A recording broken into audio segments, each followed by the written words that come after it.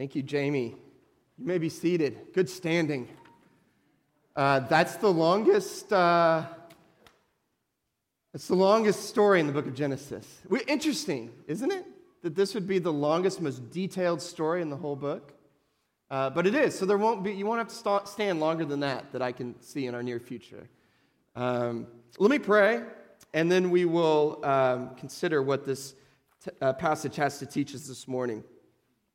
Let's pray. Father, again, we come to you bringing nothing but need. We ask that you would speak to us through your word. Help us to learn more of your love and lean more and more into Christ as a result of hearing this word that is yours, that is precious and a treasure for us. We pray these things in Christ's name. Amen. So last week, if you can think back, we looked at the passage where Abraham gets his first bit of land. 2 promises to Abraham, a place and a nation. And a lot of the text, the passage, the Abraham story has been preoccupied with the question of the offspring. How's Abraham and Sarah going to have this child? And the answer is miraculously. Angels show up to tell. The Lord visits Sarah and provides some miraculous conception that takes place. And Isaac is born. The question of land, on the other hand, that one is dealt with in a more ordinary, less spectacular way. And it's slow. Decades go by. Sarah doesn't even see any land. They're sojourners her whole life in the promised land. And finally, last week, Abraham gets this little burial plot for his family and subsequent generations. Land acquired. But what we notice is that it happened fairly ordinarily. It was a typical ancient Near Eastern land deal that took place between Abraham and the Hittite king Ephron. Okay? And what we said is, oftentimes, that's how God works in our lives. We gravitate towards the spectacular. We want to see the spectacular, and understandably. But 95% of our lives, God is at work slowly and ordinarily. And so the question is, if God's working slowly and ordinarily in our lives, how can we even know that it's happening? How can we even be sure that anything is happening in our lives, day in and day out? How can we know that God is there? I can imagine a kind of a skeptic saying, well, that's pretty convenient that God works most of the time slowly and ordinarily in a way that you can't see, because that means there's no difference between your life and the life of the, non-believer down the street. It's convenient, isn't it? And what I would say is, yes, God works slowly and ordinarily, but that doesn't mean it's not discernible. That doesn't mean that God's work in our lives isn't something we can see. Okay? So we're going to take up a really important question this morning, and that is, how can we see the work of God in our lives? How can we see it? So, that's the question. Let's jump in because it's a long passage. Look at verse 1. Abraham is old, and he does the responsible thing as he's aging. He's beginning to settle his affairs for subsequent generations. And one of the big questions that Abraham wants to kind of nail down or answer is Isaac's wife. Who is Isaac going to marry? And he does what any dad of the ancient world would do, ask of his servant. He asks his servant to put his hand under his thigh. Now, here's the thing. That's even, the English translation is more modest. It's an oath moment, and commentators aren't exactly sure what's going on, but the idea is we're dealing with subsequent future generations, lineage. And so the servant makes an oath, and Abraham asks this servant to find a wife for Isaac from Abraham's kindred, not the Canaanites. that would be the local easy choice, but to go back to Abraham's homeland to find a wife from his kindred. And the servant agrees and then asks a question. Look at verse 5. The servant of Abraham says, "Perhaps the woman may not be willing to follow me back to this land. Must I then take your son back to your homeland?" And Abraham says, "No. God called me to this place. And this wife of Isaac's going to remain in this place. And so his wife must come back. In fact, if she's unwilling to go, you're free from your oath." And so the servant leaves and he travels this far distance to go back to Abraham's homeland, the place that Abraham came from way back in chapter 12. And the servant arrives there. And as he does, he rests his camel and he offers a prayer. It's the first prayer we see in the Bible of a prayer for guidance. And this is what he prays. Look at verse 12. The servant says, "O Lord, God of my master Abraham, please grant me success today and show steadfast love to my master Abraham. Behold, I'm standing by the spring of water, and the daughters of men of the city are coming out to draw water. Let the young woman to whom I shall say, 'Please let down your jar that I may drink,' and who shall say, 'Drink, and I will water your camels,' let her be the one that you've appointed for your servant Isaac. By this I shall know that you have shown steadfast love to my master." And as he concludes this prayer, along comes this Rebekah, beautiful in appearance. She comes and she offers the servant some water, a drink, which would have been a pretty standard welcome to a guest at the well. And then she does what is an incredible long shot. She offers to feed 10 camels. It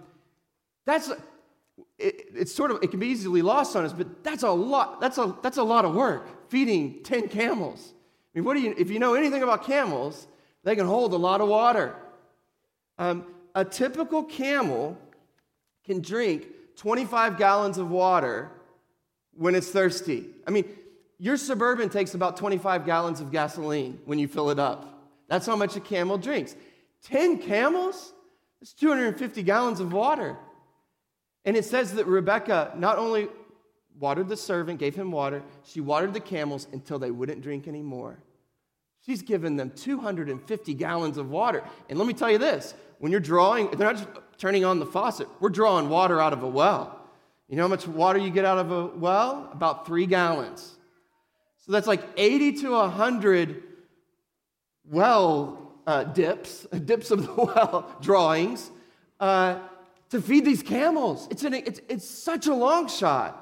What Rebekah is doing, it's like so above and beyond what anyone would expect of anyone to do.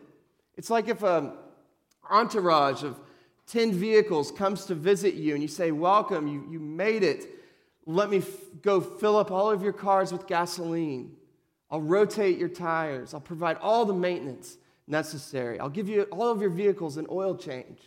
I mean, that's a lot, right? And that's what Rebekah does here.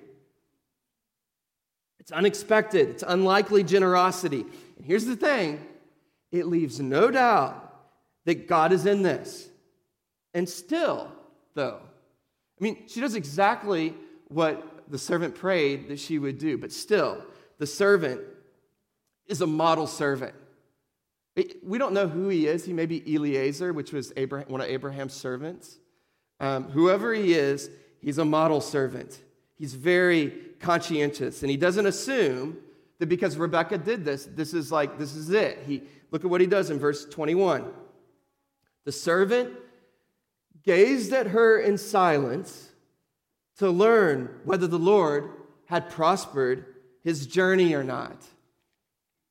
And this is the key. This is the answer to our question that we asked. If God is at work ordinarily and slowly in our lives, how do we discern the works of God in our lives? This is crucial for us to answer this question. We must have a sense of God working in our lives. Richard Lovelace says that an essential element for your spiritual renewal, essential, is that we have an awareness of the Holy Spirit's presence and power and work in our lives. It's essential. And God's hand is in our life, and He's working through these ordinary circumstances. So how do we see it? You want to see it, don't you? You want to see God's work in your life, especially in the midst of suffering? When times are chaotic, don't you want to know that God has designed these circumstances perfectly for your perfection and His greater glory? We want to know that God is working in our lives. So how do we do it? Well, verse 21 gives us a big clue. Look at it again, verse 21.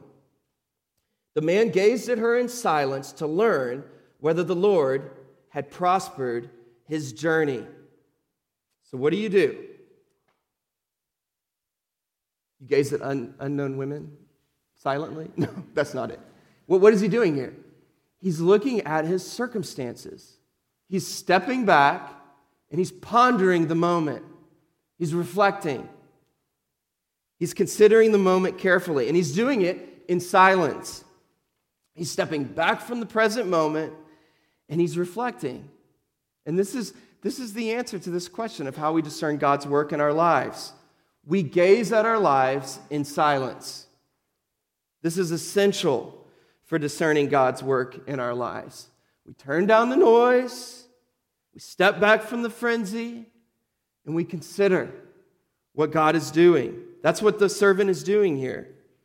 Now, what does that look like practically? How do I discern how do I step back from the frenzy and consider in silence whether the Lord is prospering my life, my journey?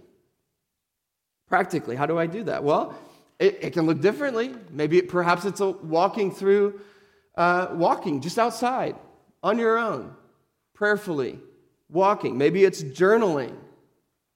Journaling is actually really helpful because remember last week we talked about how our spiritual growth is a lot like our physical growth. We don't see it happening, but when we look back at pictures of ourselves, we say, I'm taller, I'm bigger, I'm short, whatever it is. Journaling provides that little snapshot into our soul at a point in time. And when we look back, we can see the growth. So journaling is an important thing. Maybe it's just sitting in silence. But I believe what we can learn from this servant here is that what we do need to do is gaze at our life in silence. We're taking a group of men through elder training. And one of the tasks that we've done together as a group is we've considered 5 key events in our lives, five moments in our lives. And we've just considered it, reflected upon it, and thought about how do those things fit into this larger story that God is weaving in our lives. And I think for every one of us, it's been a revealing moment. It's been an encouraging moment to realize God is at work.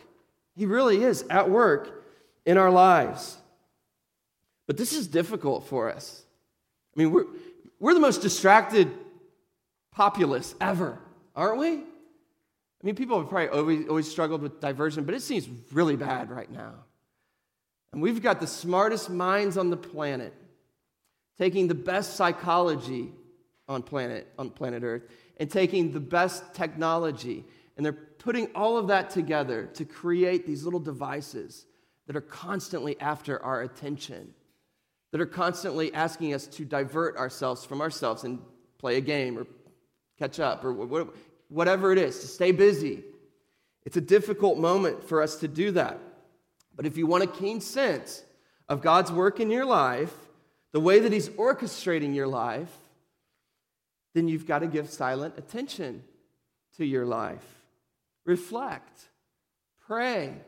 Ask God to help you see how He's guiding your life. Ask Him to show you how He's working in your life. Pray that. Pray that. Well, the servant concludes, this is the one. And he gives her gifts, lavish gifts. And Rebekah extends more hospitality. Look at what she says in verse 25. We have plenty of straw and fodder and room to spend the night. Come on, stay with us. And God grants success. And Rebekah's hospitality is above and beyond what anyone would have expected. And it's a direct answer to the prayer of the servant. And the servant has a proper response. Look at what he does in verse 26. The servant bows his head, he worshiped the Lord, and he said, "Blessed be the Lord, the God of my master Abraham, who's not forsaken his steadfast love and his faithfulness toward my master. As for me, the Lord has led me in the way to the house of my master's kinsman." And so the servant, seeing God's work, demonstrable display of God's hand in this situation, responds humbly and in prayer and praise. Derek Kidner, regarding this, says, "Success, which inflates the natural man, humbles the man of God, because we know God is the one doing this in our lives." And then we're introduced in this text to Laban. Now we're gonna see Laban again in a few chapters, but we get a little introduction to him, and he's a colorful character in the book of Genesis. In fact, we get a little foreshadow of what we can expect later on when we see Laban. Look at verse 29. It says, Rebekah had a brother. This is her brother, whose name was Laban. Now, Laban's running a lot of the household affairs, so Rebekah's father's maybe out of the picture. Maybe he's old. Maybe he's died. Maybe he's infirm. We don't know. But Laban's kind of running things. And Laban ran out toward the man to the spring. Now, why does Laban run to the man to visit him? Is it because the family has a guest coming to town and he wants to water the camels? Is that why Laban's running out? Is it because somebody from Abraham's kin is in town and they want to take care of kinfolk?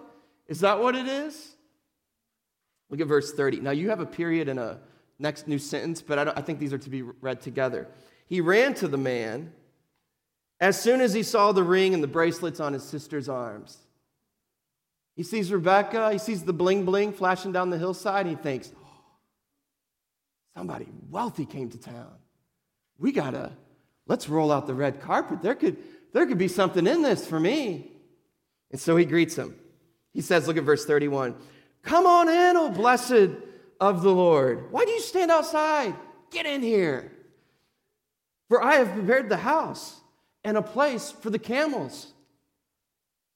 Now, we've seen the servant's care.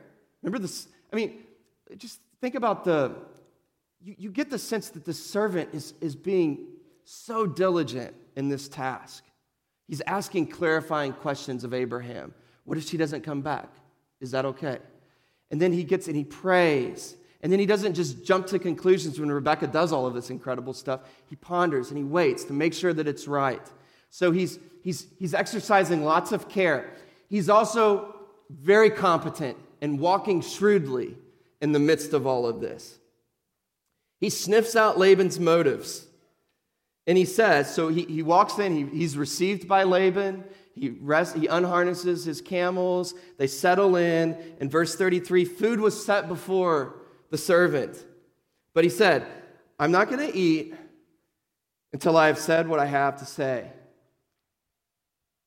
He understands Laban's ways. He says, "I'm not going to further indebt myself to you until we work out what I came to do." Okay, he's walking shrewdly. And faithfulness, it does not mean walking naively through life, but being shrewd. I mean, Jesus called us to be as shrewd as snakes and as innocent as doves. And so this servant is walking shrewdly into this home. And then Laban says, "Go ahead, speak on." And so he relays the story. And Jamie, it actually wasn't in the text, but Jamie, you read the whole thing because you're reading out of your Bible. And so maybe, I don't know if you picked up on it, but he relays the whole story. But even if you look closely at how the wise man or the servant is relaying the story, he's doing it tactfully. He's selecting certain pieces of the story to kind of persuade Laban in all of this. He's shrewd. And then, verse 51, Laban gives Rebekah over to be Isaac's wife.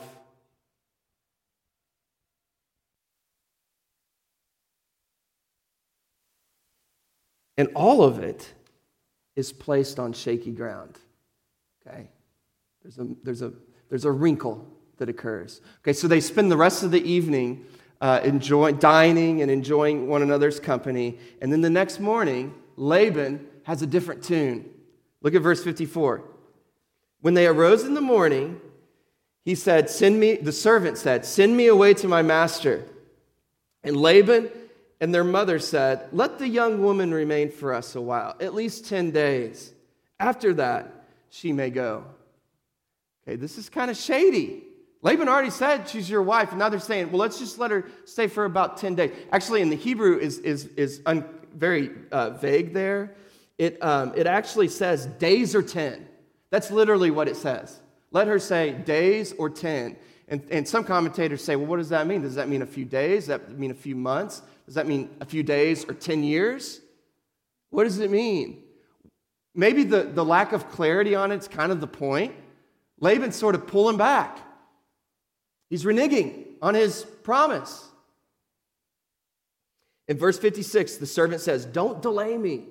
The Lord's prospered my journey." Don't you see the providence of God in this? It's a subtle way of saying, are you going to mess with the providence of God that's been demonstrated? And so the whole matter is put on Rebekah. Verse 58. They call Rebekah and they say to her, "Will you go with this man?" And with all eyes on Rebekah, what is she going to say? She says, "I will go." And Rebekah goes. Much like Abraham leaving his household, leaving his land to go to the land of promise, to become a blessed people and to be a blessing to the nations. Rebekah does the same.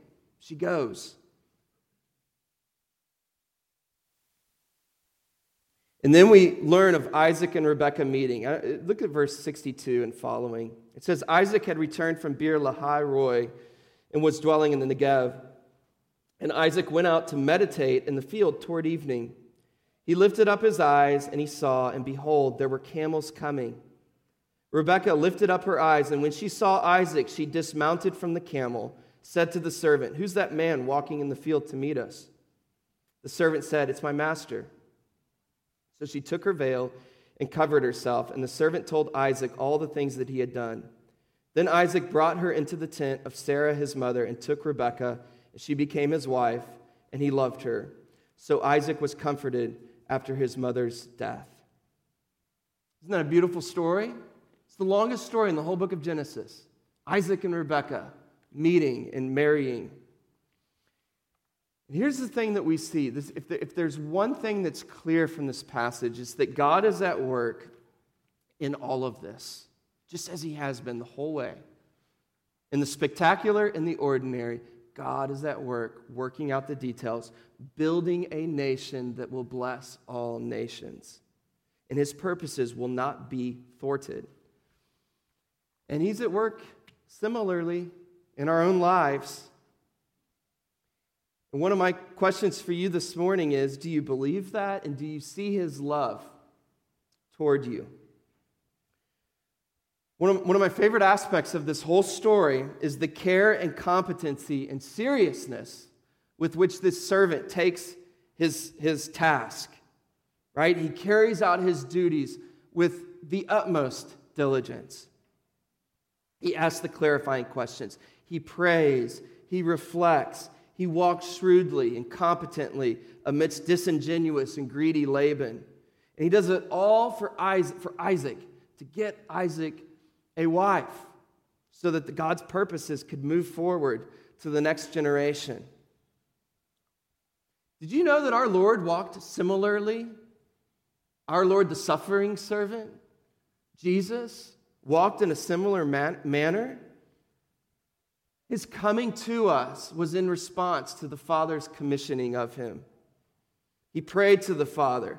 He walked shrewdly and competently amidst the Labans of his day, who didn't just want his wealth, they wanted his very life. And you know what he came to acquire? You know what he came to get? A wife, a bride, his church. That was his aim. And remember what his church did. Did his church water his camels? Did his church do above and beyond to serve him, to crown him the King of Kings? No. in his moment of need, where were his disciples? They ran, they flee. They didn't say, I will go. They said, I will run. They hid, they denied him, and still his love kept coming after them, pursuing his people, pursuing his bride. And he gave his very life for his bride. That's his love for you. And so let me ask you this. Given God's surprising, emphatic display of love to his bride, the church, how could you doubt that he's not working in your life ordinarily? Like, Christ has done the heavy lifting. He died a death on the cross for our sins. We've been raised from death to life. The heavy lifting has been done. He's going to finish the project. Like, if you're a house builder and you're building a house and you lay the foundation and you frame it and you lay the bricks, you get the windows in place, you get the flooring, the paint, and then you've got some hardware to install and some light bulbs to screw in. Are you going to stop at that final stage? No, you've already invested so much in the project. Christ has invested his whole life into this project of acquiring and beautifying his church. He's not going to stop until it's done.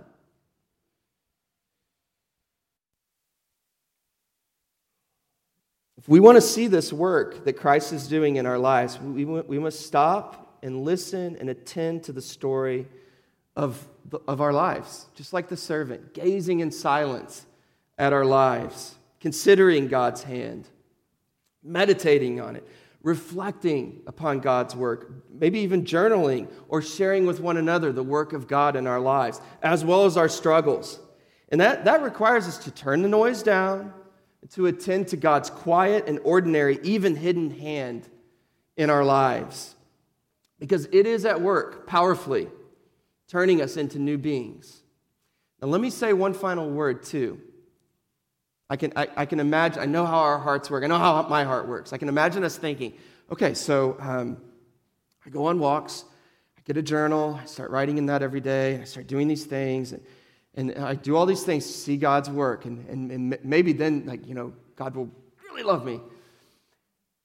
That's not it. And if we do that, we've shifted our foundation from Christ and his love to us to our ability to discern God's work in our life through these disciplines that I've described, which are helpful. But if we've shifted our foundation from Christ to those things, we've missed. Like, Christ's love for you doesn't even depend upon how well you discern it. Think about love. Some of the most beautiful love that one human can show another is love that the person loved doesn't even see or doesn't even realize is happening. Consider a mother with her infant, caring, loving. Does the infant know what's going on? To some degree, maybe, but not really. Think of a son or daughter caring for their elderly, aging, infirm mother or father. Oblivious, mom and dad, oblivious to the care. That's love right there. God's love is there for us even when we don't realize it. It's the best kind of love. Let's pray as we close. Father, we give you thanks for your grace and your love to us in Christ. We thank you that this vivid story that we've just considered is, in many ways, the story of your love. Only we didn't respond very well. We didn't water camels. We didn't extend much in the way of hospitality.